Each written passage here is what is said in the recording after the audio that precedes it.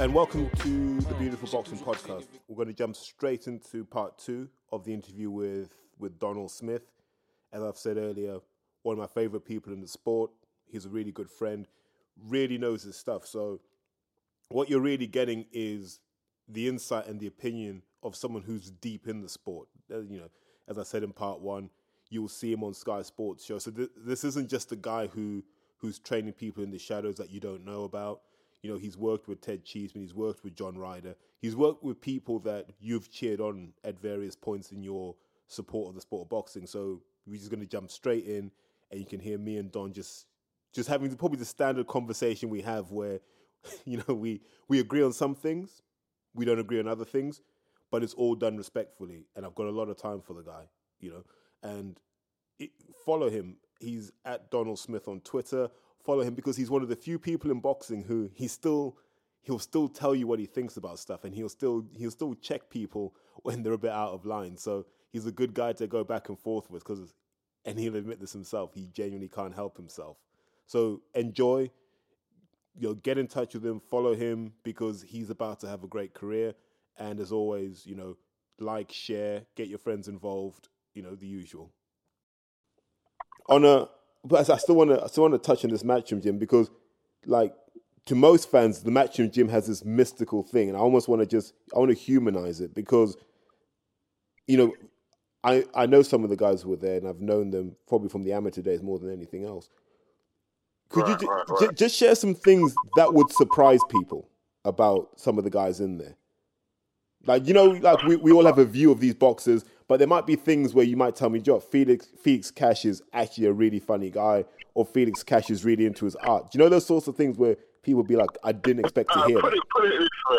What's interesting about this gym is every single persona that these guys put on the TV, they might hate me for saying this, but it's they all have a different side to them. A lot of them show so much more character in the gym than what they might show on the TV. You know what I'm saying? Hello? Who's the biggest surprise? Probably John Ryder. John Ryder, definitely. I swear John has a notebook for all his jokes because he comes out with so many jokes and punchlines and things. And he's so funny, and in our gym, everyone's on the wind up, so everybody's just, we all give each other stick and give each other banter. But you see John in interviews so quiet, he's placid. When you get around John and you really get to know John, he's not like that. He's a funny character, very funny. Felix is also quite, obviously how he might show, he's quite funny, quite a loud personality as well. And they're all funny characters. Connor's probably one of the most quiet in the gym, funny enough. But everybody has what they might show outside is also sometimes a little bit different to what is actually who they are. John Dock as well. He's quite a quiet person in the gym. He's very about his business, John Dock. He comes in and he does his work and he goes home. But he's another person that's got quite a bit of a passion for learning and growing in boxing. John Dock's very keen to, and he's improved tremendously. I remember I started at the gym at the same time John Dock started at the gym, and the flaws in his game, which he had then, I remember he used to leave his elbows out all the time, and I said to him, the mistakes he used to make, he doesn't make none of those mistakes now. And he's one person, because I've seen him improve, I truly believe John Dock could go on to be something special. And Spider's a bit of he's a character. You get that from Spider. He's full of laughs. He's always cracking bang up, forever smiling. Spider's got a good spirit about him, just always happy. Never down, never upset, always just positive energy and good vibes. Yeah, he's one of the people, like, when people say to me, what a boxer's like, I'll always point to Craig and I'll go, you need to spend time around Craig Richards because he just has a good energy. One of these guys, when you watch him fight and you watch him work, like, he's serious and he's focused and he's intense. But then, you can bump into Craig, you can have a good chat, And this is what one thing people don't know about Craig. He's really, really smart. Oh man, Spider. You say they have this analogy that boxers are not intelligent. Spider is one of the most intelligent people, one of the most intelligent people I know. And that's not just for boxing, just as life in general. Spider doesn't tell much people about his upbringing and what he's come through. And he's had a rough life, I would say a rough life like at home, but we've got a past, you know what I'm saying? And he's definitely lived a life where a lot of the young kids are living these days, where whatever they might be getting up to mischief on the road and stuff like that. He's lived that, and he's so intelligent that I could ask him anything about anything, and he might come back and just surprise me with what you say. I can go to Spider and ask him for advice about something, and generally he'll give me back good advice. He's very, very intelligent.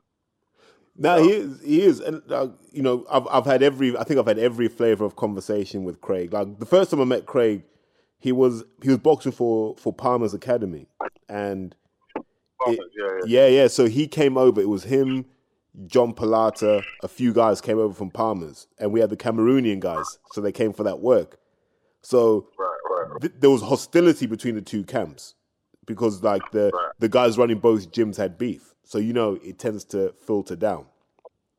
Mm-hmm. So it was just war games in there. People calling each other out. So why don't you come in the ring? No, you come in the ring. And so, but even through all of that, I remember just being with Craig after the sparring and speaking to him, and he was just a humble guy. And I was like, this kid until you rattle his cage, you know what I mean? Until you rattle his cage. The one thing, he's such a humble guy, but he is definitely a fighter because he can switch. You know what I mean? He can go from being the nicest guy he'll ever meet, and I've seen people upset him, and I've had to calm him down in situations where he was ready to do what he does best, which is fight. You know what I mean? And he's definitely no nonsense. He's not the type of guy you can just mug over. You know what I mean? Which is for most fighters are like that. But in all that humbleness, he's definitely got a spite in him. I always remember speaking to him. We're walking out of York Hall. I can't remember who it fought. And I remember him going, he goes, "What's your game with Eddie Hearn?" He was the guy that just put it on me. He goes, "What's your game with Eddie Hearn?" He's like, why are you always critical? So my response back to Craig, so what I said to Craig was, I was like, I have a feeling Eddie Hearn is doing more harm to you right now than he's doing to me, just joking around with him. Yeah. And I was like, no, I said, look, Hearn has his job to do, and I have my job to do. And I don't think Eddie Hearn, the person, is the same as Eddie Hearn, the promoter. And I'd like to feel that he doesn't feel Terry on the microphone is the same as Terry off the microphone. Why? Because, we have jobs to do. And, because I always say this, I could sit and have a beer with Eddie Hearn. No skin off my nose. Because it's like, well, do you know what I mean? This is a different context. Yeah, I can have a beer with him. Why not? And so when people say you hate Eddie, it's like, no, I don't. What I do is I comment on events that he's involved in. If Eddie Hearn never spoke about boxing again, you'd never hear me mention him again. I might say we miss him, but it's not like I'm not going to show up to his house, man. I'm not knocking on number, is it 54, 56? I don't know. I won't say the rest of it. But I'm not going to be knocking on it. I get where Spider's coming from. We work alongside Eddie. So in any case, he's done as much as people on the outside might say, all right, cool. They don't like him or they've got their opinion on him. We've had a good relationship with Eddie Hearn, and he's done a lot for us. You know what I'm saying? So we can't really. So obviously, when you see someone who Spider's never really had a bad turnout with Eddie, Eddie's looked up to him, gave him good fight. So when you see someone that might be slatering Eddie, you're like, come on, man, that's my guy. Eddie's looked out for me. He's a good guy. Do you know what I'm saying? So, and he's the type of guy to do that. If he sees someone that's his friend or someone that's if he heard someone speaking about me in a way, he'd probably take that and pull them about it. Do you know what I'm saying? That's just his character.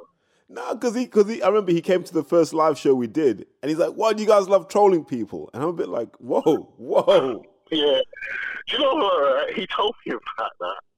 He told me about that. Who gave him the ticket? I think that was when Spider's out of camp. I tell you what, he just gets out there so much stuff, like, because he's not in camp, so he's got all this energy and he's just going out doing what he wants to do. Do you know what I'm saying? And like, I don't know how he found his way to your show or whatever, and he said what he said. He told me the next day. It was so funny. He went on there and just called everyone trolls, didn't he? Listen, you bought that ticket, didn't you? It was you that bought the ticket. No, I didn't send him there, man. I didn't send him, bro. I didn't send him. I just... Yeah, because I was like, hold on, Craig, I know you. So we spoke not long ago. Yeah. I don't know. You know when he's not been hitting a bag for a while or been punching the pads for a while, so he's just got all this tension built up in him.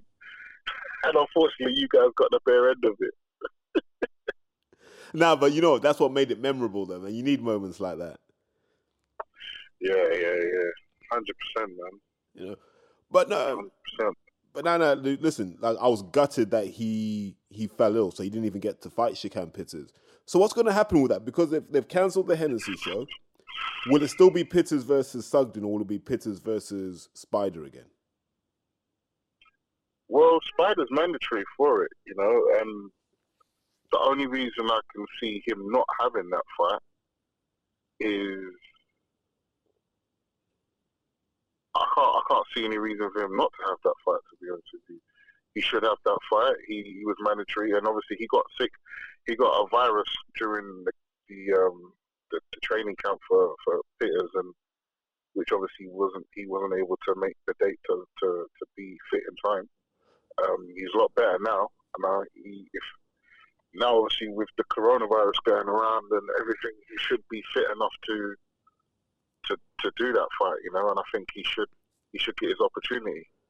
So is your gym still open with the corona thing going around, or have you shut down? We're shut down at the moment. No, there's nothing happening. No, pretty much like the whole country, everything's shut down right now. And that's going to be mad because I know people will say, I'm taking over, you know, better road work. The reality is, like, once you lose a week of training, it almost takes like 2 and a bit weeks to get that back. So actually, we're not going to see any boxing until the middle of May, if we're being realistic now. Yeah. So I don't even think the Billy Joe Canelo fight's going to happen. Nah, it's quite scary, to be honest with you, because we've got all these fights due to happen. So now there's just a backlog. Even with football, you know, it's like, well, what are we going to do? These fights need to happen. These fights are there to happen. You know, this coronavirus, we don't know the seriousness of it right now. It's still early stages, and this might spin out of control. You know, the virus might just start going wild like it's done in Italy, and then people are not doing so well. You know, because of, and it may mean that we have to suspend events for a long time, maybe 3-4 months. Yeah, but then that's revenue being hit now. That's that Sky, that Matchroom revenue. People need to survive. The bills don't stop. The family needs to be fed, and all these things don't stop. You know, and there's no insurance policy for fighters. You know, they're paid fight by fight. You know, so it's difficult. That's tense. Like right now, wouldn't it be a better thing? Imagine this now: that boxing was set up like football, and each gym was regarded like a football team, and then each gym would have maybe 2 fighters in that weight category, and they'd have to fight on a selected time, you know, and be paid a wage. That'd be interesting, isn't it? But you know the problem with that is boxers, I always say this, boxers behave like workers but believe they're bosses. So if you actually have boxers on a salary, do you know what they'd do? They'd get injured a lot more. Oh, mate, got a bit of a cold, I'm not fighting. My money's coming in anyway. Because how many boxers do you know that jerk sponsors around? It's down to the gym to obviously to manage that. You know, the gym's got to be the ones to say, all right, you know, if you aren't going to fight in a certain amount of time, you got to go. That's it. We've got to let you go. Just like footballers, if footballers don't perform and they keep getting injured and they're not playing, they're getting paid a salary. You know, you got to go, mate. Sorry, you know, sell you to a different club or to a different gym. Yeah, but look how many times footballers have had to go into rehab, right? They say they injure their ankle and shit like that, but there's a lot of footballers that go into rehab, either gambling, drugs, alcohol, and the clubs have to pay for that. I can't imagine anyone in boxing doing that. They'll be like, nah, mate. But then you go, but I've got a contract here.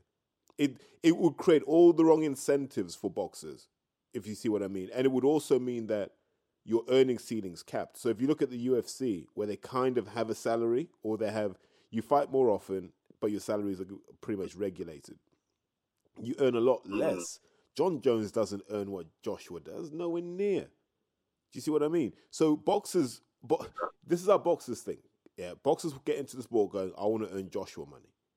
But when you actually talk them through it and go, actually, you're better off saying, I'd like to earn $100,000 a year, because then that's more sustainable across the whole sport. But they go, nah, I want millions. I don't care about anyone else.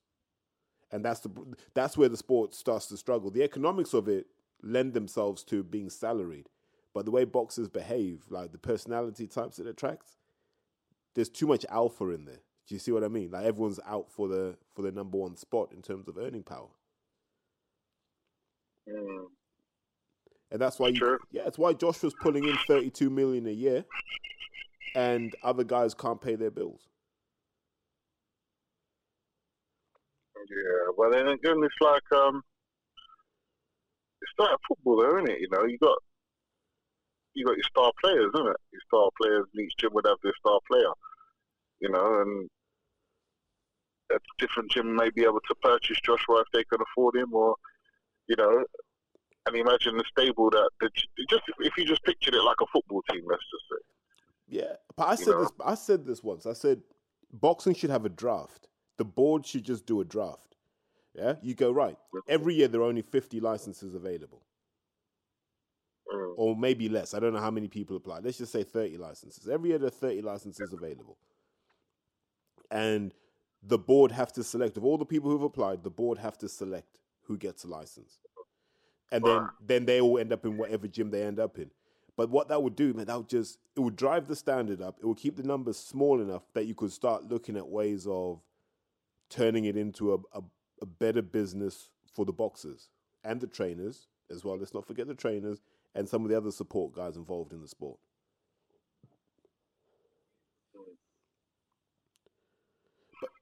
But, yeah, I don't know what the answer is in boxing, because for I think there needs to be a bit more structure to boxing. It's a bit of a free fall.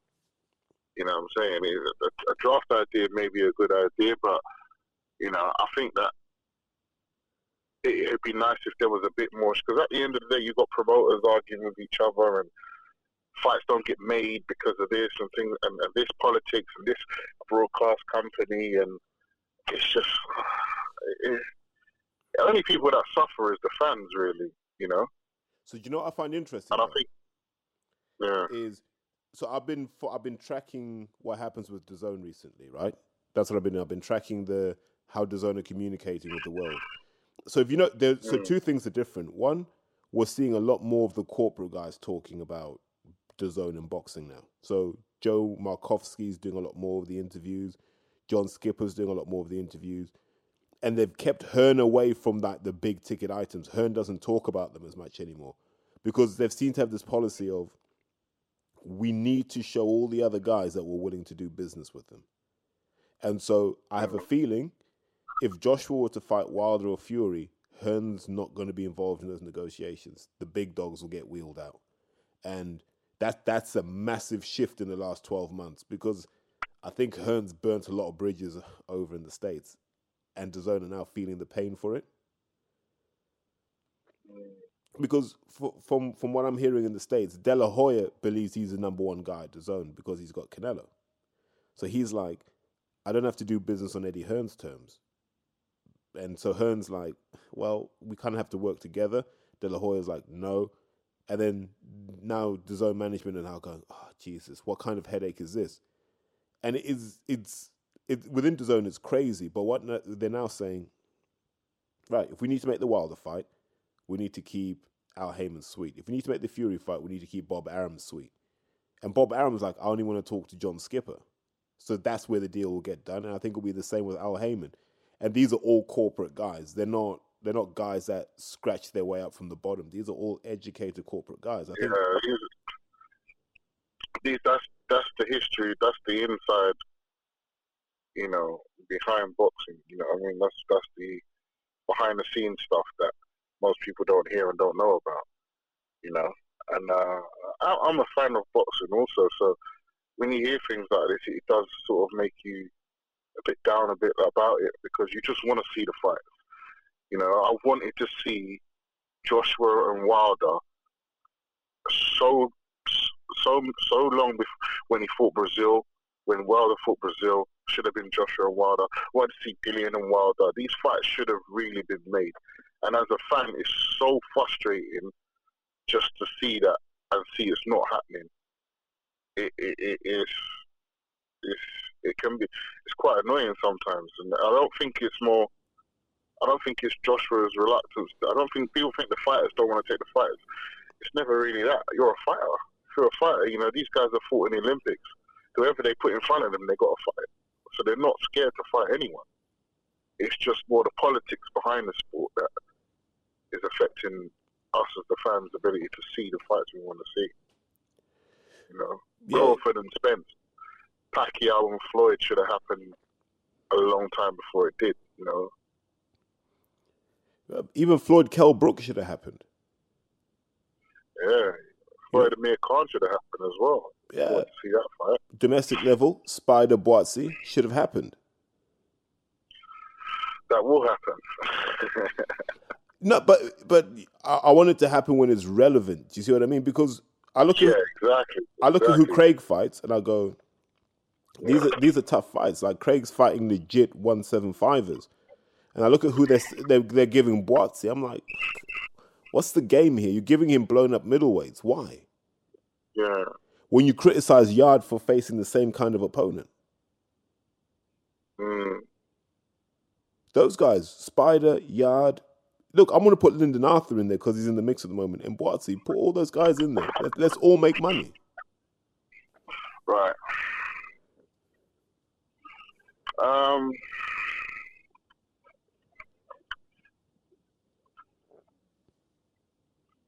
on.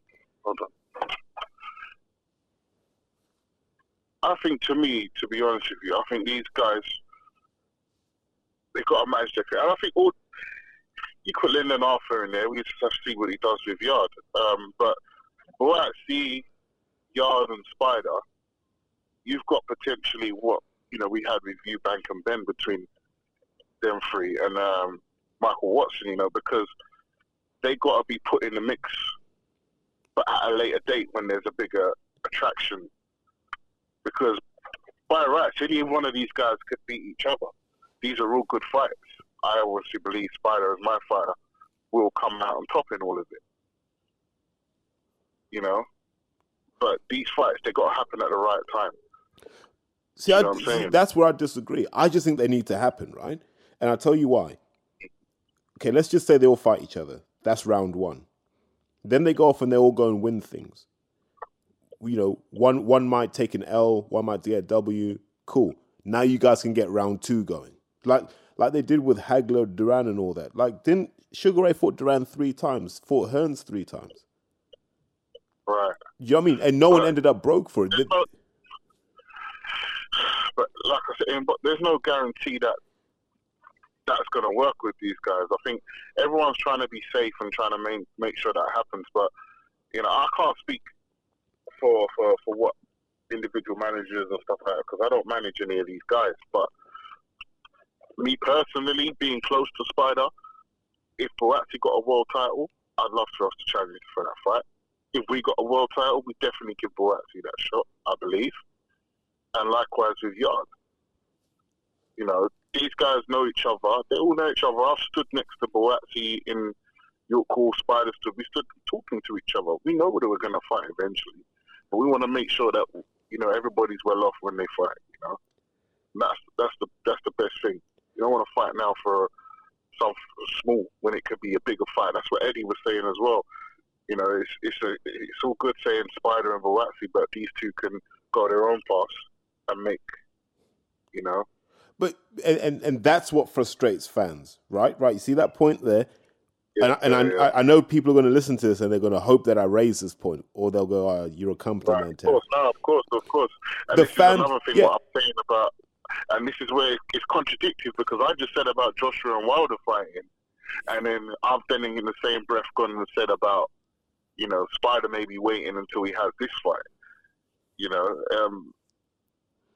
like I said, it's the politics in the game. It's difficult. Everyone's just got to get at it. Like Fury says, get in there. If you're fighting men, get in there and fight. Because you know now, if Spider fought Anthony Yard now, that does the O2. Yeah? No debate, that does the O2. If Yard does Joshua Buatsi, does the O2. If Craig does Buatsi, it probably does the O2 as well. Now. Mm-hmm. So you're not going to be broke for taking the fight now. And then hopefully the fights are that close that the second time it happens and everyone's moved up a level, now we're like, oh, okay. Yeah, you guys have unfinished business. Go on, do it again. We'll happily pay. But that don't always work though, man. Like, you know, we saw, you know, sometimes when fighters fight earlier on in their career, the rematch might not be as interesting. You know what I'm saying? But later on down the line. But then the first fight might never happen. Like I always use that example of when Sky got Macklin, Lee, Martin Murray, and who was the fourth one? Darren Barker. Got them all around the table talking about, we'd all fight each other. They never fought each other.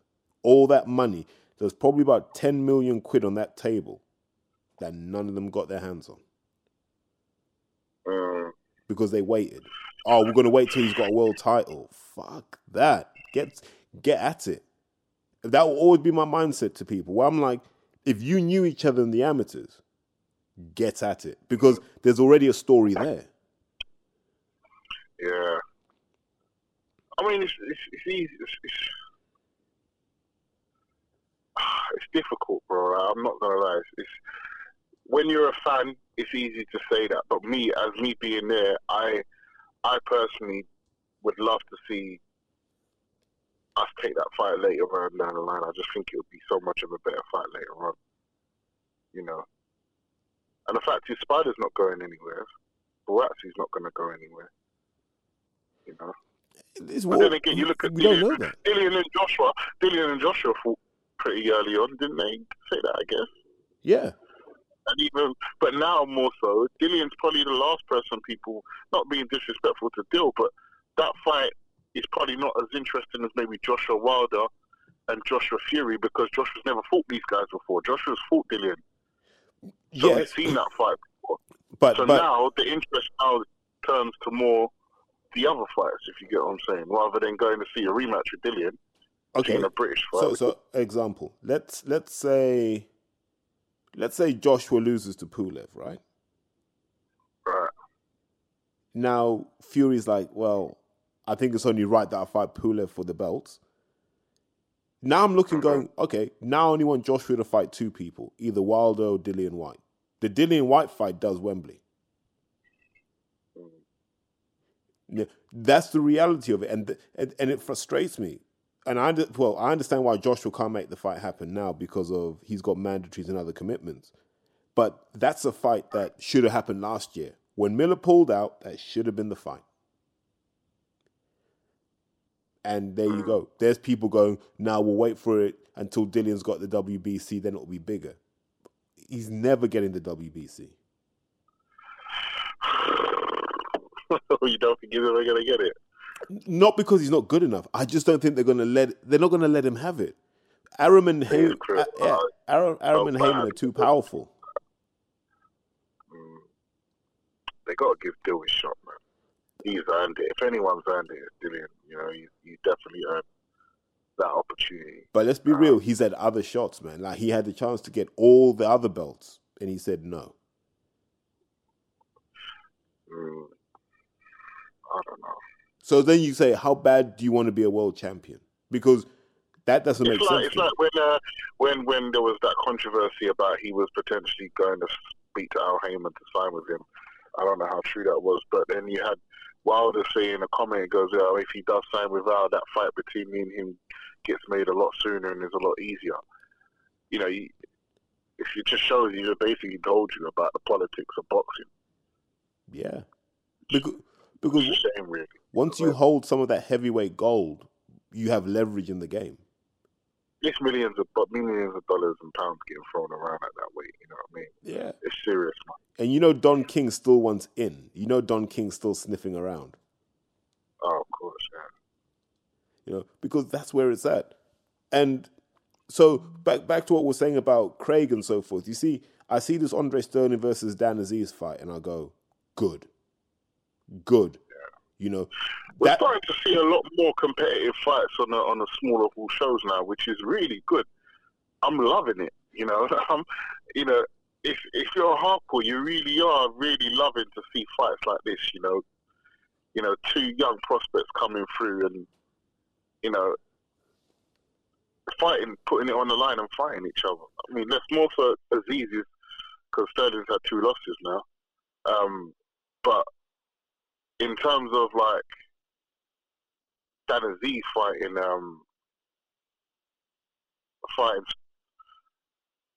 Sterling and you know, it's tough fight. It's a tough fight. You know, it could go either way for them boys. You know what I mean? And you could almost say it's 50-50. Do you know what I'm saying? It's a hell of a fight because, like, when you see them stood next to each other, you're like, they're roughly, but they could fit in the same coffin. Sorry to be a bit dark, but they could. Do you see what I mean? Like, they're roughly the same height, same kind of build, same kind of toughness. Like, yeah, it's interesting. Different styles though, because, you know, Dan's definitely mid to short range. Andre likes to start long, get into mid range. Arms are a bit too long to be a short range guy. But they're both tough men, and they can both put people down. So I'll be intrigued to see what happens in this. That's why that's not on a Matchroom show. Don't understand. Why Craig Richards versus Shakan Pitters is not on a Matchroom show. Don't understand. And these are the things that frustrate fans. I think Eddie explained why it wasn't on the Matchroom show. Once again, I think politics behind the scene. I think numbers, timing. No, he lost the purse bid. No, it's not on there because he lost the purse bid. Yeah, well, again. Hennessy is building his name. You know what I mean? You can't hate him for really making an investment like that because he's really Hennessy's trying to build his name up there, trying to get his name back out there, I guess. So. It's just it's good for Craig because you're going to get at least 3.5-4 mil people watching it, so people will know who Craig is. Yeah, exactly. Yeah, it's good exposure. Yeah, but in terms of you know, you're there going, well, is he really batting for me on this one? You can't really say that. I mean, Eddie's already spoke about it and showed that he really wanted to put that fight on. And, you know, obviously with that fight being cancelled, maybe the fight goes back to purse bids now. And Eddie's like, no, I want this fight on my show. So we don't know because obviously with this coronavirus going on, everything's been shut down. Things can change. You know, boxing can change at any given time, man. You know? That would just be a great night. Look, on Sky Sports, right, you have the Golden Contract final. You have Aziz versus Sterling. You have Shakan Pitters versus Craig Richards. And Jesus, whoever else you want at light heavyweight, you might even... for a hardcore, that's a night of boxing, isn't it? That's a real good night of boxing, what you described there. Scorching. I mean, as a fan, I would want to watch that, man. I want to be there. I'd be buying tickets to that fight. And it's not an expensive card to put together. Nah. I think this is, in terms of the grassroots of boxing, this is what we want to see. You know, even as...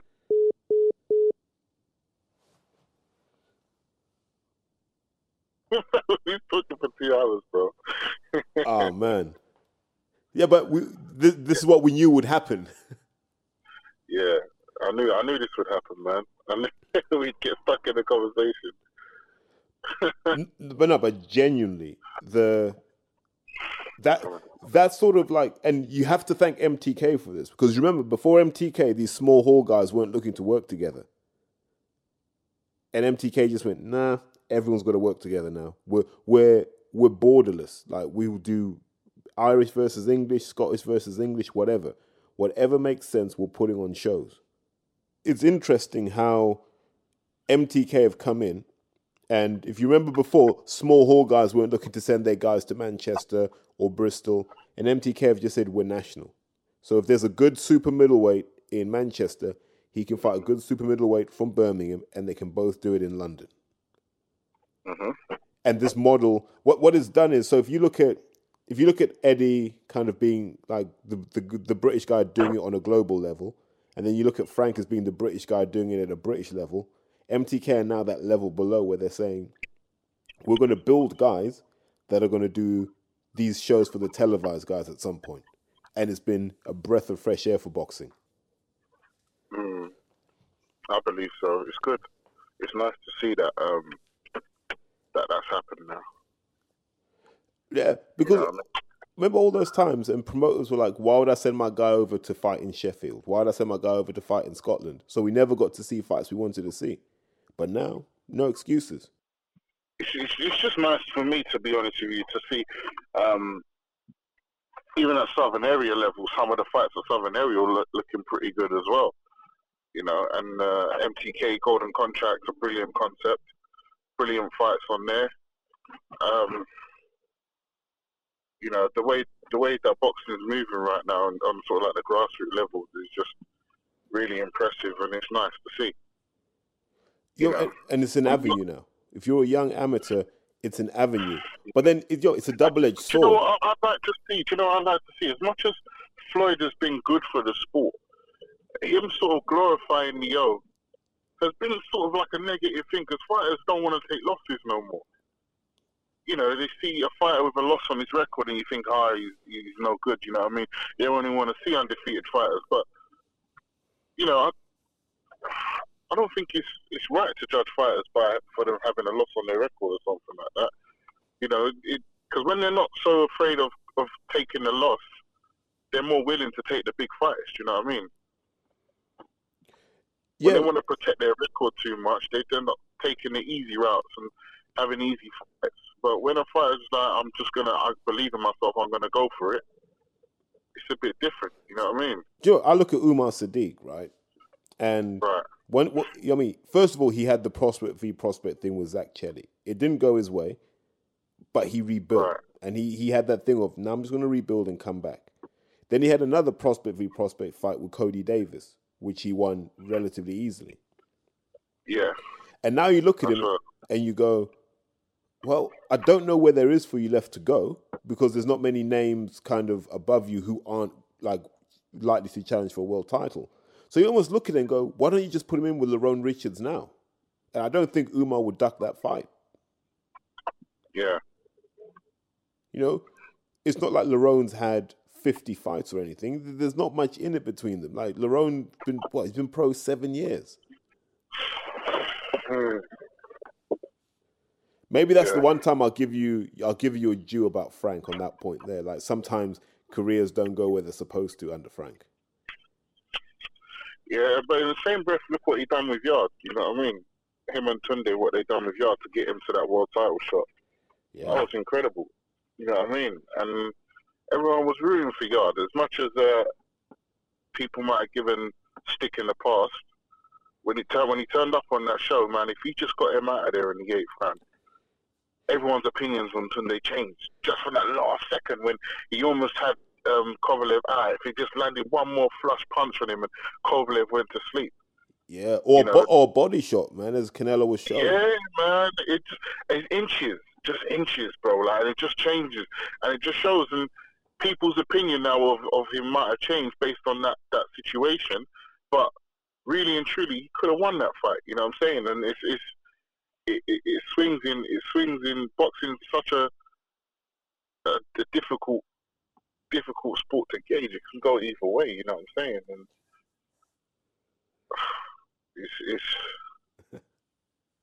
It's definitely one of those things where, like, you know,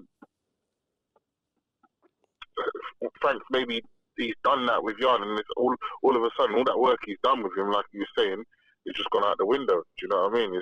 I wouldn't say it's gone out the window, but it can be forgotten by some people, you know. And I think Frank did really good with Yard, and he's doing all right with Dubois right now. Obviously, time will tell how far Dubois will go. But look at that fight, Dubois and Joyce. That's a massive fight. There, you see, they're not waiting for anything. This is I was, man, to see that fight, I was like, what the hell? Like, I didn't expect that fight to happen because, you know, you want to protect your fighters when they're coming up. But now it's just like we're rolling the dice. And this is beautiful. This is good. This is what the fans want to see. They don't want to hear, oh, we want to protect our fight. Oh, we don't. Let them have fights. You know what I mean? I'm saying that in the same breath. I'm the one saying I don't want Yard and Buatsi to fight just yet. So it's proper contradictory, isn't it? I just think the pressure on boxing to generate revenue now, because you look at BT have sunk a lot of money into boxing. You know, you can tell. Remember when they first started, it wasn't all that. Now you look at the production, the non-boxing stuff they're doing in terms of like the interviews and so forth. That's a lot of money they're spending. And so they want to see it come back. That's why these fights are happening. The same with Sky now. Sky have now realized 2021, all the pieces of the puzzle move again. So I still have a theory that DAZN will just buy. I think Hearn will go to DAZN, which makes sense. DAZN will buy all of BT's non-boxing assets, all the rugby and all that sort of stuff they have. And then Sky will say to Frank, can you bring your stuff over with ESPN as well? I don't know about that. Yeah, well, because who will Sky have in 2021 then? I don't know, man. How do we know that that's going to be the case with DAZN as well? Because okay. So let's look at it like this, right? Once DAZN come to the UK, all those fights we used to get at 2 a.m. on Sky, we no longer get because they're not going to share their content. Doesn't make any sense for them. So now Sky have no American content. Where are they going to get the American content from? Maybe the PBC, but that's still not enough. So then you go, why don't we just get ESPN? But that comes with Frank. Okay, let's get Frank involved. Because if Eddie can... They might end up doing what HBO done and just said, we're not showing boxing anymore. It doesn't benefit us anymore. Who, Sky? Maybe. Nah, never. Sky could never pull out of boxing. It's one of their pillars because as long as you've got that pay-per-view machine behind you, yeah, that's always good for a few million coming in. And you need that when you're paying for those Premier League rights. So I genuinely can see them trying to get Frank over. If Hearn goes to DAZN, Frank goes to Sky. And BT just get out of sport, full stop. Who knows? It's interesting times, though, isn't it? I honestly got no clue what's going to happen. Don't be nervous, man. You might end up you might be fighting on DAZN, man. Your guys will be on DAZN. Oh, listen, as long as they're paying the check, as long as the check comes correct and everything's happy, the fighters are happy, we get to be on TV, and the big shows keep coming like they're coming now, then we're happy, you know. But ideally, you know, Sky's been like a pillar in the UK for so long. And I think it's just another thing people have to pay for. People pay enough for Sky already, and they pay the BT Sport. I'm one of those people that subscribe to all those sports channels, and it's a large amount of money monthly, over £100, I think it is a month for all of these channels. Yeah, it's not sustainable. Pretty much, and it's like, remember, boxing is not a rich man's sport. It's from those coming up from nothing. You know what I mean? So I think the next 12 months, from a broadcast perspective, will be interesting, man, because there'll definitely be a changing of the guard, and then we'll see where fighters go. Because if I'm Sky, I'm looking at it from the perspective of I'd quite like Dubois and Yard on Sky. If we can't have Joshua exclusive, let's at least get Dubois exclusive. They need someone. Do you think Dubois can be a bigger star as Joshua? Yeah, because Dubois got that thing of no one really knows anything about him, and he's just wiping people out. But does he have the personality that Joshua Fury has? Do you know? I don't think he needs it. Do you know what? It's mad, isn't it? Like, you know, I think he does. I definitely feel like a personality, as I said to you, like I said earlier about Dave Allen, a personality is what the casuals can relate to. You know what I'm saying? No, but okay. It's rare that people fall in love with just a fighting style. It does happen, you know. But Tyson was brilliant as a fighter. He had the fighting ability, he was knocking everything out, but also his character later on sort of drew more attention to him. When we look back on Tyson now, most of the interviews are about, you know, him losing his head in an interview or something like that because it's entertaining. But, you know, you need to be entertaining in and out of the ring for me. I'll go back to the wrestling example, right? The Undertaker. Yeah. Charisma. You see, like, doesn't say much, doesn't need to say much. In the same way Brock Lesnar, they don't say much. But when that music hits, you know what they're coming to do. None of them were bigger stars than The Rock. No, but I'm just going to put that. Or Stone Cold. No, but they don't necessarily, they don't have to be, right? But they've got that longevity. So The Undertaker's probably drawn more money from wrestling than those two guys just because of longevity. All right, yeah, most definitely, yeah. Do you see what I mean? So Dubois might just be that guy that you go, okay, we know he's going to win a title, lose it, win it again, lose it, but he'll always be an entertaining fight. And if Sky are going to lose Joshua, which isn't guaranteed, but if you are going to lose Joshua to the zone, why wouldn't you take Dubois? You don't have many other choices unless you create your own heavyweight, but then that's a lot of work. Yeah. You know, but listen, back to Joshua. If he loses to Pulev, do you reckon he's going to ask you to train him?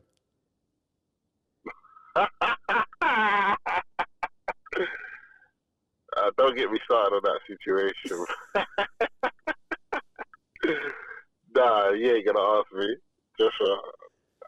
I've got a lot of time for Joshua. A lot of love for Joshua. Do you know what? So do I. I've got a lot of people and people around him that I've spoken to about it. You know, I made no bones about it. I would have loved to have been one of the people to help Joshua after that Ruiz loss, but it just wasn't meant to be. And I'm quite happy where I am right now, to be honest with you. And if it meant I would have a choice between leaving Tony's and having to go over there, I wouldn't leave Tony. I'd be loyal to Tony. You know, if I could have done both, I would have done both. But I think. No, I'm going for it. You know, so if he loses to Pulev, I'm going for it. Where you going for Joshua? Joshua's not all the stuff you say to Joshua on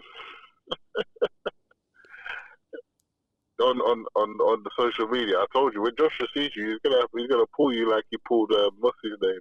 A Time Booth. He's gonna tell you, get the F out my gym. Nah.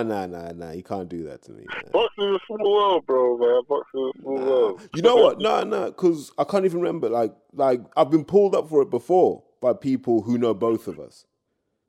Mm-hmm. And I was real. I keep saying it. I keep saying Joshua on Twitter, I absolutely despise.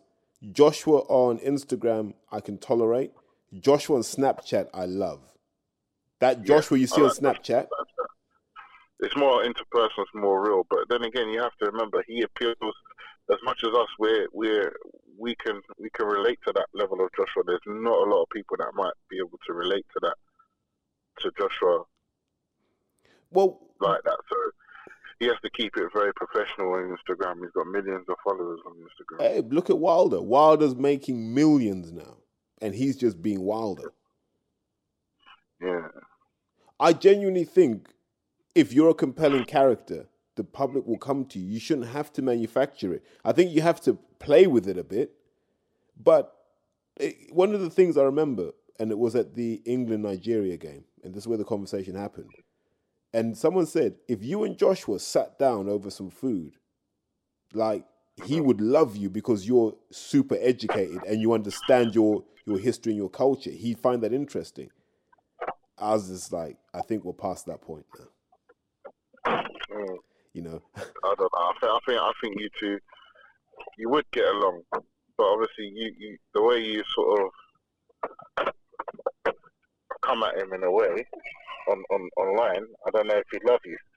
Nah, man, we do 3 3-minute rounds, and then after that we'd start again. Look, I'm just a guy, man. Like, and I'm sure even he'd admit, yeah, it's a bit manufactured, and I'm not really about that because I was around that at the beginning, back in 2009, 2010. I remember Joshua. You see what I mean? So I'm a bit like, Right. there wasn't any need for that. Like, I feel he got pressured into being a certain way. And then if you notice that once he had that defeat, he took a bit more control back. I like the real Joshua, you know, the I say real Joshua, but you know, the bit raw Joshua, you know, when he called Tyson Fury a fat fuck.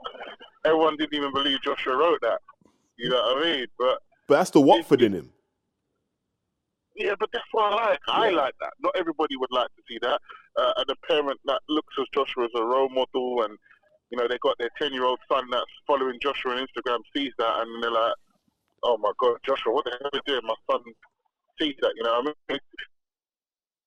Because he is David Beckham of boxing, isn't he? He has to maintain that image. But I love that raw side of him. But you have to remember, he's got an image to maintain.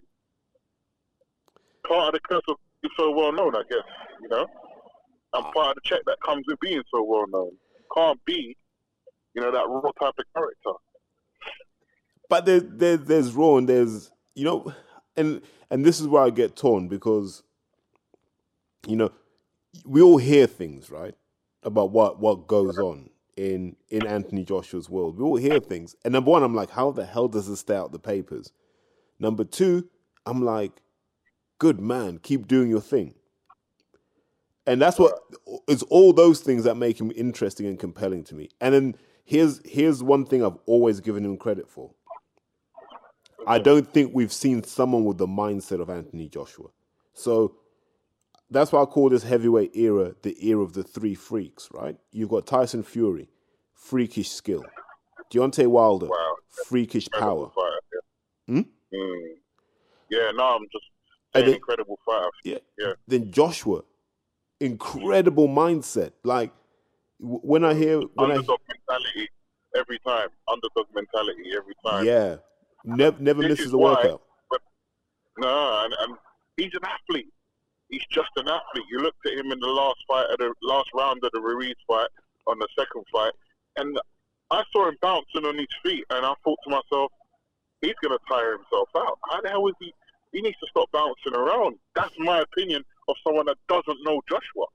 If I knew any fight, I'd say, listen, it takes so much out of your legs to bounce around like that, and especially as a heavyweight, you want to slow those feet down, brother. You don't want to move them too much. But he still kept, his feet were still moving in the later rounds.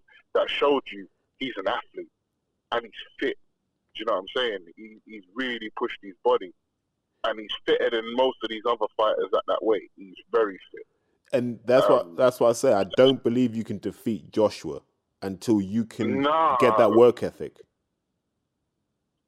Do you know what? You know, Ruiz did beat Joshua. Joshua will never come out with an excuse, which is another thing I commend him for, not having an excuse in that fight and just saying, listen, we go back and do it again. No warm-up fights, no nothing. Let's just get straight back to it. And he came back there with a game plan, and everybody said he added these extra coaches to his game, and I'll be honest with you, he just done exactly what Rob McCracken told him to do in the first fight, in my opinion. Rob was telling him to do what he did in the second fight, in the first fight in the corner, but he couldn't get it off because he was sort of rattled and got knocked down. You know what I mean? And it's hard to get your marbles together when you've just been hit, when you've been knocked down. You know what I'm saying? I'm sure those coaches were fantastic at adding value. You know, introducing a new game plan. It seems like a good selection, Team Joshua. Listen, I'd never take anything away from Rob McCracken. I think people can say the extra coaches helped. Maybe they did, I don't know. But I wasn't there, I can't say. But I honestly believe from the instructions Rob was giving him, keep it long, use your jab. Those are things that Joshua done in the second fight, which he should have done in the first one. And Joshua's mentality is, I think, what we were saying going back to the Fury. Everybody saw Fury stop Wilder, and everyone was like, "Oh, he'll beat Joshua. He'll beat Joshua." And I held my tongue on it a little bit because you can't write off Joshua. You know, you can never write off a man with a mentality as strong as Joshua and the ability to draw up a game plan with the right people around him and implement that game plan. And he's going to go in that fight with a complete underdog mentality. And that's when we sometimes see the best of Joshua, when we know he knows he's up against it and has got a tough fight in front of him. So to write Joshua off completely in that fight is definitely a bit harsh. I still think he's got a chance. I think he's got a chance. I think he's got more of a chance against Fury than he does against Wilder, if I'm being honest. I don't know, man. I think people don't agree with me when I say this, but you see how Wilder reacts when you stick it on him, and it really, between Joshua and Wilder, would have been who got there first. Because if Joshua stuck it on Wilder, going backwards, Wilder was not the greatest of boxers going backwards, and I think Joshua, if he had the ability to stick it on him and press on Wilder, he probably would have stopped Wilder. Because offensively, Joshua is more dangerous offensively than Fury is. Am I wrong in saying that? I think Joshua's best attribute to his game is his offensive.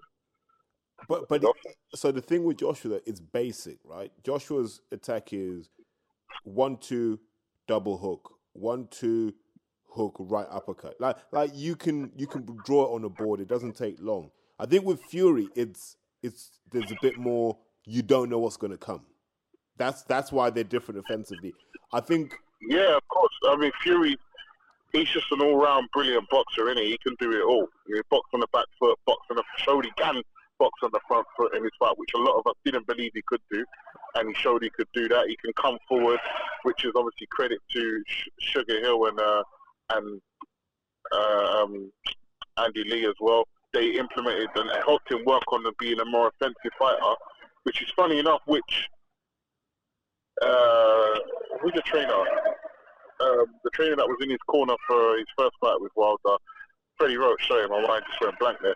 Freddie Roach said he heard Ben Davison in the corner when he had Wilder hurt, telling him to keep boxing skillful on the back foot and not. He said, "Why didn't you go for the knockout?" He was saying they couldn't understand why they didn't want to go for the knockout. But we know Freddie Roach is a more offensive trainer anyway, and that's his style. He likes his fighters to be offensive.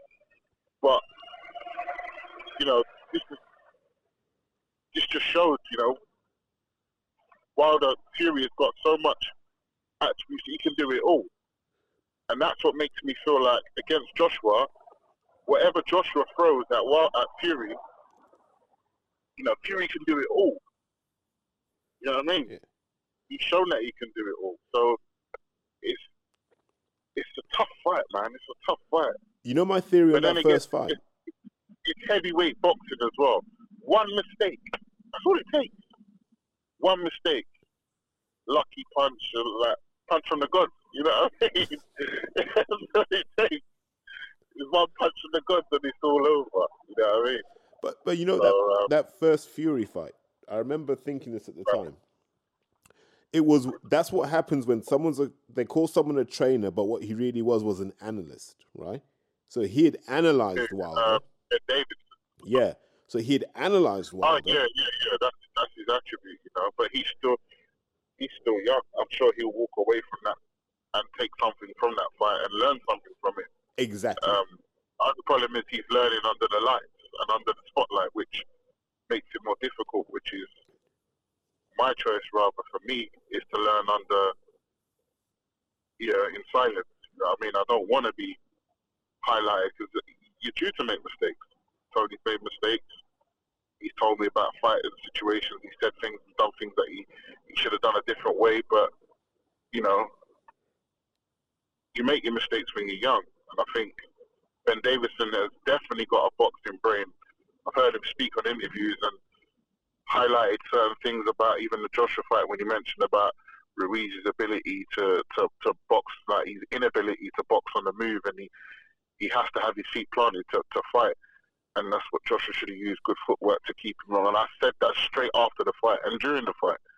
I said that Ruiz, and a lot of people didn't pick up on that, but Ben Davis did, and I thought, he shows that he knows his stuff about boxing. But his challenge will be, and this is the hard part, right? And I think this is where experience comes in. Can you make decisions on the fly? Because if you've got someone hurt and then you got to go back to your boxing, what you're basically saying is we're sticking to this game plan from round 1 till round 12, and it nearly went wrong at the end. So sometimes you got to take the approach of. But imagine it didn't go wrong. This is what I'm saying. There's the fine line between being right and wrong in boxing.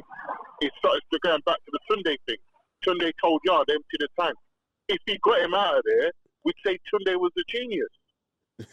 You know what I'm saying? This is the fine line between boxing, brother.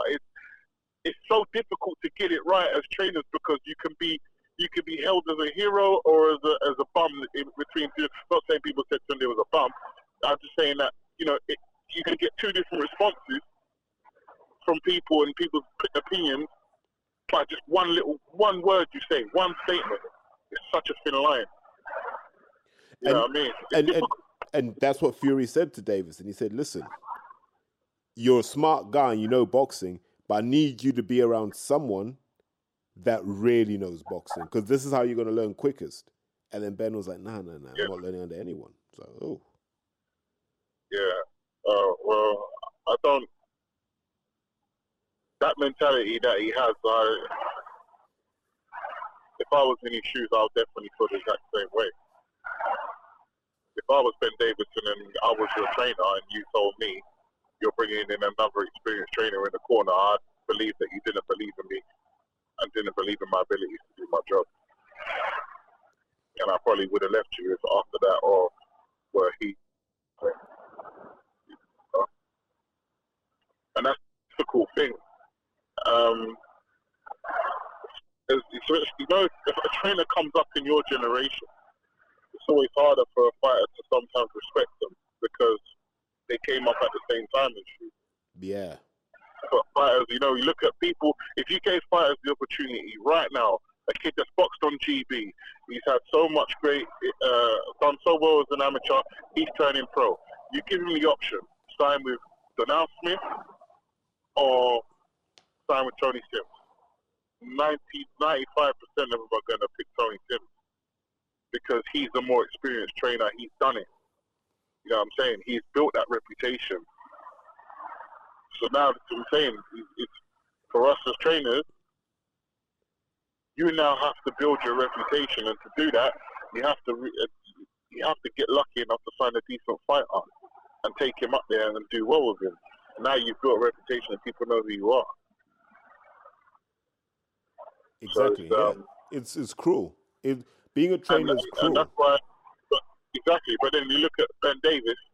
He had that situation where Tyson brought in someone else, but I very much doubt anyone else will do that to Ben Davis now because he's now built his name. He's solidified his name. Everyone knows who Ben Davis is, and he's not now a trainer that you can bring an extra person into. You can't do that to him. Nah. He's got Billy Joe and Josh Taylor now. There you go. He's not gonna be wanting for a few quid, is he? Nah. That's incredible what he's done. And to think, I used to see him training Barney Jones, Barney's gym in Chingford called Sparta that I used to train at.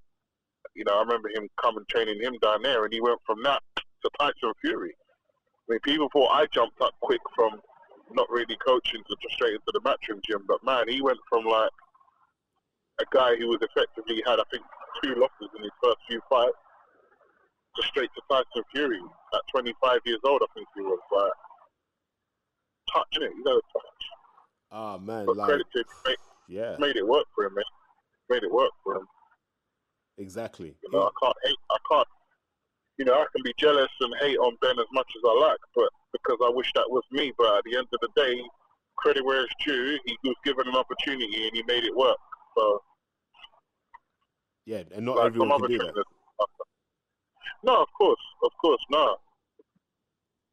Not everyone can do that. You know, this is why me, where I'm at right now, people are saying, you've got to use your platform, you're in the Matchroom gym, and everyone should know who you are, da, da, da, da. But at the same time, I don't want to come out before my time. You know what I'm saying? Yeah. I tell amateur fighters, don't turn pro before you're ready to turn pro, because there's no turning back. You know what I'm saying? Once you turn pro, you should have all your experience as an amateur enough that when you go into these pro fights, you don't make silly mistakes that you would have figured out as an amateur. So I'll tell you what's interesting. And likewise, me as a trainer, sorry to cut you, finish, as me as a trainer, I don't want to go in as a pro trainer now, sign a fighter, make mistakes live on TV and stuff like that, and damage my reputation. Everyone's like, oh, this is a new trainer coming up from underneath Tony Sims, and I make a silly mistake, and then no one takes me serious, you know? I want to make sure I'm ready. No, but back to that point about once you turn pro, you don't go back. Did you see what happened with the kid Mason Smith? Oh, right, yeah, I've heard about this kid, right. He went back to amateur, didn't someone told me about that. Yeah. So was an amateur for ages. I think he got like GB trials, had 100 bouts, turned pro with MTK. Right. It didn't seem to click for him. So went back to the amateurs, lost in the first round of the Londons in the ABAs. Yeah, he lost in the Londons, didn't he? Yeah. Mad. But you're right, you can't go back because like spiritually... Yeah, but he can still fight though as an amateur though. He can go back and fight in the ABAs again next year. Yeah, but come on, man. Like maybe he might win it. You know who was in there? Who surprised me? David Hayes' younger brother was in there.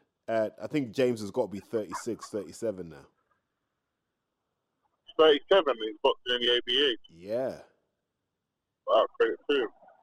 Listen, like after what he's been through, like, because him and I would be on the treadmill together, just dropping weight, and like I hadn't seen him for years. Like ex-schoolboy champion, I think he was like the better boxer in the family. If I'm honest with you, like he's still has something about him, but I don't know if he can hook it up for 3-minute rounds. I hope he can, because that'd be a hell of a story. Yeah, it would be. Tell me about it. Yeah, like I tell you, there's a real good kid you want to watch out for is Adam Mohammed. Repton kid. Real talent. Yeah, the Repton kid. I saw someone was putting the video up of his fight. Like the elements I saw of him. I was like, at least this isn't a kid that stands and admires his own work. He's always on the move. Oh yeah, he's talented. Adam. You know. I've been working with him for about, I want to say 6 months, and it was just one of those things when as soon as he walked, it was Shiloh De Freitas, who's a really good fighter. Also, you want to keep an eye on him. He's boxing for Jamaica, going for Olympic tryouts in Jamaica. Good fighter. He recommended him to come over with me and to try a session with me, and he did one session, and literally instantly we just clicked. And I looked at this kid, and I heard a lot of people talking about him, but like I said, at the time when I started working with Adam, my mind was not focused on sign. I wasn't trying to sign him. I just said I'd help him out, and I started just do some pads with him. And we've grown a relationship together. Call him, check on him, met his mum and dad, lovely family, and he's turned out. I've just been watching him, and I'm realizing, wow, this kid's actually talented. 7-time national champion. Now he's about to go do it as a senior. He just fought Frankie Story last week for the second time in a row, beat him both times, and he's now got another fight, I think, this week, and I reckon he'll win the ABAs this year as a senior. Are they still going? I don't think he's going to be fighting because of this. They're shutting down everything, aren't they? Yeah. Yeah, everything. I don't think he'll be fighting. But this is looking crazy, isn't it? Like that period from May to July is just looking crazy now. Yeah, man. A lot of boxers have to cancel their holidays. Definitely. And you're driving around now, you see so much more police, so much more ambulance on the road. It's like, whoa, what the hell's going on, man? Wow, it's crazy. There's so many people getting sick around you, and it's quite down. It's quite quite depressing, to be honest. It's quite sad. Yeah, no, it's not a great time to be around at the moment. No, of course. And obviously us, the fighters, they want to get in the gym. We want to be in the gym, we're in the gym every day. You have to them stay out of the gym. They can't go to public gyms because it's too high risk of maybe catching it and passing it on to someone that was loving that might not be able to, sustain having that illness. Yeah. It's quite tough times, and it's interesting to see where boxing goes after this now. There's not much entertainment. Hopefully this podcast, this interview, I'm 2 hours and 2.5 hours. Man, there's not much going on. I'm sure a few people are going to sit down throughout all of this, mate. Yeah, this might be the first time I have to do a part 1, part 2. That means I've got to do some voiceover pieces as well after this. Yeah, bro, I think you're going to have to put it in 2 parts, man. It's definitely been top interview, man. But hopefully this coronavirus thing passes very soon and we can get back to work, man. Oh, man, we're going to find out who's got money now, aren't we? Yeah, and I'm hoping this year is the year that, I won't say any names, but I should be signing my first fighter this year. And I'm also opening my own managerial company this year as well, which is, you've heard that first here, Iron Boxing Management. Well, iron sharpens iron. That's the slogan, brother. That's the slogan. I've always had Iron Boxing as a training branch. We've got Ross Pierce, who's another trainer involved in Iron Boxing. And, we're going to have the managerial side and, the foundations being built. I've spent my time in the hyperbolic time chamber. I've worked hard. I've trained hard. I've studied the game. I've learned what I need to learn. I'm ready to jump off the porch now. So hopefully within the next year you will see me out there with a few fighters. Are you just signing Brits or are you looking outside of that? Well, I've approached a couple foreign fighters. Won't say no names yet. Filipino fighter I've approached. Is it who I think it is? I won't say no names at all. This kid's good. He's a good fighter. I've approached him. That's all you can do. We'll see what he says back. I've approached a couple other fighters up at GB. Won't say no names, obviously. And to be fair, it's nice to get a better feedback than what I was getting before. Like a lot of times I would approach guys when I was really trying to sign fighters. They would just be like, yeah, man, I'll give you a shout if I want to come down. And you never hear anything back. But now you're approaching them and, they get back to you, which is so much nicer to have rather than just, I think, and that's what I said, it's reputation. All about reputation. Right, there's a Congolese kid you got to find, man. Like, you might have to go to Congo. You might have to go deep into the jungle, man. Fight some silverbacks and drag this kid out. But listen. How about you, if you want to be part of the training, you go and find him and bring him to me then. Nah. You said you want to be part of the team and do the corners with me. That's your first test, Terry. Man. You're going to send me into the jungle. You're willing to send me, but you don't want to go yourself, bro. Hey, whoa. Who's bigger and stronger? Probably me, based on the last spar we had. Oh. Listen, man, I'm talking crap now. Okay. You're about to find out how sharp iron can get. All right, cool. I like it. Fine, so we're having a round 2 then. Let's go. Hey, listen, man, let my back heal up. Why not? But no, there's a kid. As God is my judge, yeah. This kid boxing the Africa Games. And I got one ropey clip of him. I was watching this kid, 18 years old. You know when a kid's got that grown man strength and you're like, I don't even think you've matured yet. But he could box as well. And you just think to yourself, these are raw materials here. Right. And I don't know if he's going to make the Olympics. But if he doesn't, that's the kid you want to sign because that's that money ball. That's money ball right there. Like if he just gets in the right environment, you put him with guys like John Doherty and that, he'll just go through the roof. What weight is he? Boxed at 81 in the Africa Games. All right, cool. Send me over his details. I'll have a look at it. Yeah, no, I will. I don't even think this kid's got social media, but like, there's got to be a way of finding him. Oh, is it? Yeah, that's how serious it is, man. Like he's crazy. You gotta be on point to sign because there's a lot of competition out there for signing fighters. You know, That's why I might approach a fighter, but there's fighters I've wanted to sign and then they've gone to maybe Coldwell or they've gone to someone else. You know, and it's hard for me. As much as I might feel I can do a better job than these guys, it's hard to tell them that when I don't have the credentials to show that I could do a better job for them. But remember, they're not scouting. Huh? So Caldwell's not scouting, right? So what Caldwell's doing is he's just tapping into his network, and they'll just say, yeah, there are these kids at GB who are doing X, Y, Z. So Caldwell will just jump on him.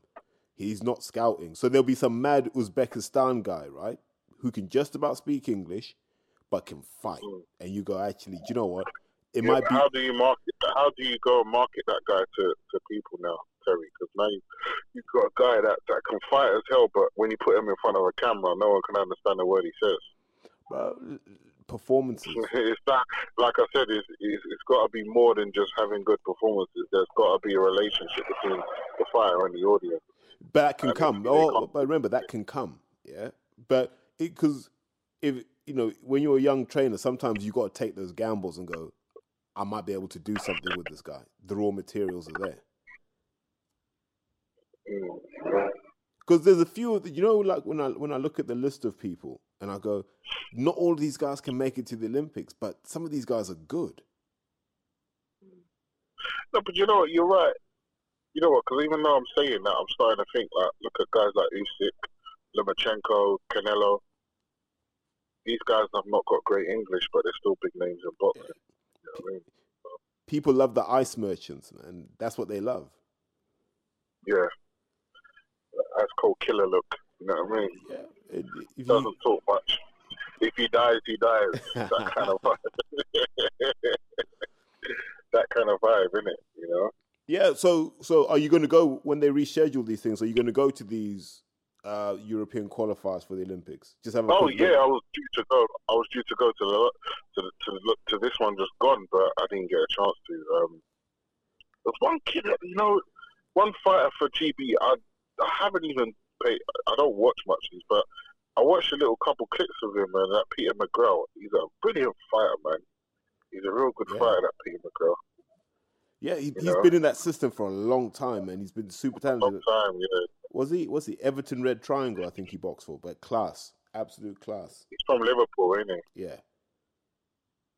Yeah, no, he's a good fighter. I watched. I got round to watching some because it's hard for me because remember I'm a pro trainer. I don't really pay attention to much amateur boxing. Doc, on the other hand, he's like an encyclopedia for amateur boxing. So I just asked him, "Oh, who's this kid? What's he like?" And But I got a chance to sort of just watch McGraw, and I was really impressed with him. I think he's a brilliant fighter. Yeah, there's some quality there, and I guess we'll see. By the end of May, we'll know who's going and who's not. Yeah. So who do you think will medal this year? So people are 100% confident will medal. Ben Whittaker and Pat McCormack, guaranteed to medal. Right. I think Pat's got a good chance of winning gold this year. Yeah, he's got that Canelo-ness about him where he can just do it all. Yeah, good chance. Luke, on the other hand, has got a very difficult division. He's got 63. He's got Keyshawn Davis to get past, and he's also got the Andy Cruz, who, I ain't seen nothing like that fight for a long while. That kid is super talented. And then it's 81 for me. For me, 69 and 81 are our divisions. Right, yeah. And then, look, if by some miracle Courtney Bennett qualifies in the super heavyweight, then, that could happen. You're a big fan of Courtney. I like Courtney Bennett, As another fighter, I do like him. A couple people have pointed him out to me. I've had a look at him. And I think he's got so much potential as a fighter. I don't think fighters like him, you love to work with because their potential's untapped. There's certain fighters you look at and you think, he will only be as good as this, he'll only make it there. But with Courtney, you look at him, and you think his potential is definitely. And the thing is, he doesn't show it. It's mad, like, and him and I will talk about this, and we'll talk about when he spars, and he'll go, look, you know what, Terry, when I'm under pressure sometimes, I'll pull out some mad shots that we worked on in 2016 that I haven't used for years. And I go, that's what they're there for. You know what I mean? Those under pressure, because that's one of the things I learned from Riddick Bowe. He was talking about how him and Eddie Futch would work. And Eddie Futch was like, yeah, I'll give you all the tools you need at the beginning, but you might not need them in the beginning. But just make sure you got them. Right, of course. 100%. But, yeah, great kid, great family. Like, do you know when, like, if I'm Hearn, he's the kid I'm looking at, and I'm going, I've got to sign that guy. Yeah, I'm sure he is. There's also another good heavyweight on GB, Delicious, or he's a good fighter. He won the ABAs. He looks pretty decent. I mean, if you're watching all of these guys that are coming through, that could possibly make some noise. You know what I mean? But then, but it's about drawing money as well, though. Like, and this is why I rate Courtney. He will go to like the Haringey Box Cup, and like the entourage is like 25, 30 deep. Yeah, he seems like a real nice guy as well. Yeah, he really is. You know what you said about Spider, where someone's really intelligent, but they're a good guy, but there's a switch. Yeah. Spider's the one that Spider and Adam both highlighted, and yourself are one of the people that have highlighted Courtney to me, and all good things are said about him. Do you know what I mean? He seems like a really good kid and a good fighter. So I'm quite interested to see what he does. And anytime I've spoken to him, he's been extremely polite and friendly. So I've got nothing but good things to say about him. Yeah, he's a good kid. Correct. Oh yeah, he's a good kid. Good kid. And that Delicious Ori as well. He's a good kid as well. They're both good kids, and it's funny that a lot of these kids, they just, it's nice to see them at where they are in their career, and it's good to see, where they'll be in 5-10 years time. It'd be interesting to just know we've seen them start up and then see where they go. Yeah, boxing's like the sport keeps giving. And it's when we find out who really wanted it. That's always my thing. I love the passage of time for that reason, Don, is we find out who really wanted it. Yeah, exactly. Because I remember 2010 ABAs, super heavyweight, right? It was Joshua versus Dominic Akinlade. And like Dom's a friend of mine. And everyone was just telling Dominic, come on, man, what can this Joshua guy do to you, man? Nah. And I remember saying to Dom, I was like, listen, you saw what he did to Big Junior. Like, this guy's coming to take your head off. Do not let him. And then, Joshua showed up, did what Joshua does, just came and said, I'm not losing. I don't even think Joshua landed a meaningful punch on Dominic, but Dominic just didn't know what to do.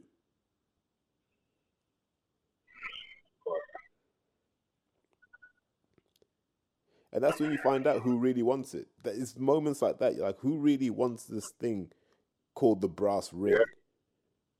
Exactly.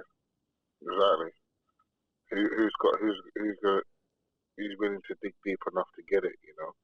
That's why I say to you, a lot of fighters are born and you're not taught to have that grit and determination.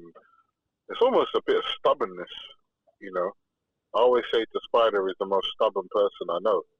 That's why it's so hard to beat as a fighter, because he's so stubborn that he won't allow himself to lose. Yeah, like that's always been my mindset. Like, you got to carry me out of whatever situation I'm in. I'm definitely not walking out. Yeah. Of course, that Wilder mentality. Yeah, and it's not great, but it's the only way I know. Yeah, of course, it's true.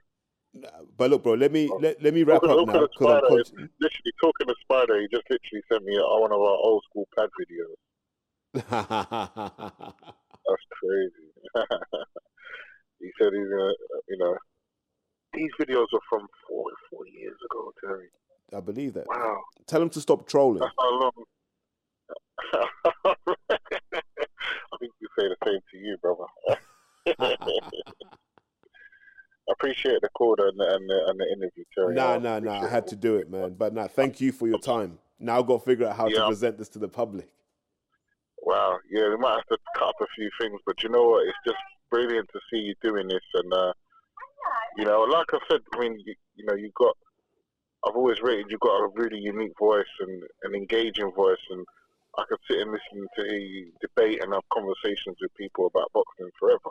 Look at us, we've been on the phone for close to 3 hours, you know what I mean? Man. So I just want to see you start interviewing more people in the game and just, being a UK Joe Rogan, you know what I mean? I want Conor Benn. Bro, I can get you Conor Benn, man. Don't worry about that. Conor's a good guy, very much approachable. Yeah, unlike the British welterweights, man, I'm calling out Conor Benn. Oh, I can try and make that happen, man. I'll speak to him. I'm sure he wouldn't mind. He's got not much better to do right now. This might be a good time to tap up everyone. As soon as everyone's self-isolated, you might do him a favour, bro. Like, you can call anyone. I'm sure Joshua's at home right now. You can call him. Yeah. Send me the number. You can call anyone, brother. We ain't doing nothing. We just at home trying to isolate, bro. You might even get Eddie Hearn. Oh man, I might still have his number. Listen, I don't even have Eddie's number. So I got to make a call to make a call, but I'm sure we can get that done. And you two can go back and forth. Ah man, I'd love like he couldn't even run up on me. I'll be prepared every minute of every day, man. I hope so, brother. I hope so.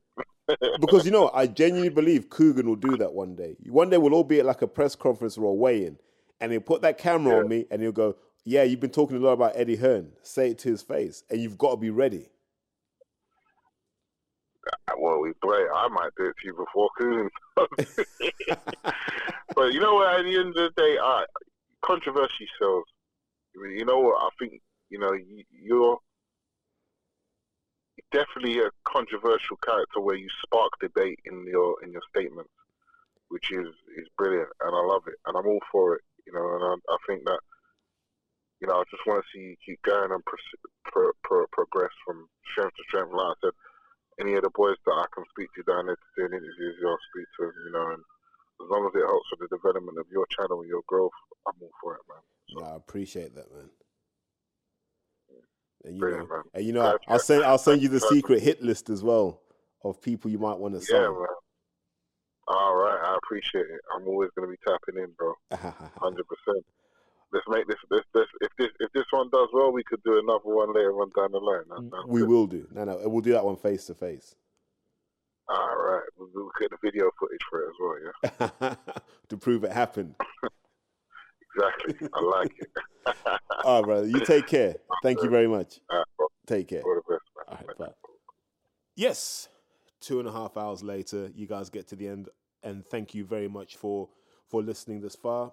As I've said before, at Donald Smith, follow him on Instagram. I think it's at Boxer Don. Follow him. Interesting content. He has interesting views, and what I love about Don, and this is what you guys should respect, he's not a company man, but he'll block anyone that does try trolling him. He's zero tolerance to trolls, unlike me. So you got to approach him respectfully, and he'll have a discussion with you. Don't be disrespectful to him. Well, actually, there are a number of reasons you don't want to disrespect him. Number one, the guy can squat 220 kilos, right? And he can deadlift probably 240. That's the main thing. And number two, his hands are quicker than you'd think. So you want to be very careful disrespecting him because he will see you. But as always, thank you. Like it, share it. Don't keep this just as a secret to yourselves. Reviews, all that sort of stuff. Let's grow this podcast, because this is just where you get boxing in its rawest form. We may not be the biggest boxing podcast yet, but we're getting there, and we're gonna try and go as far as we can by bringing you the raw truth, the raw honesty that comes with it. And then while you're at it, I'm going to shout out Tris Dixon, because he's almost done the complimentary interview with Tony Sims. So if you listen to both of those, I think you'll get a good understanding of what's going on in the Matchroom Gym at the moment. So take care, guys. And as always, enjoy yourselves. Try and do the best you can. I know we're having a hard time with the coronavirus, but, let's try and enjoy ourselves, man. No cabin fever. One thing I'm going to try and do is help people get through this with a bit of content, some humor and so forth. So take care.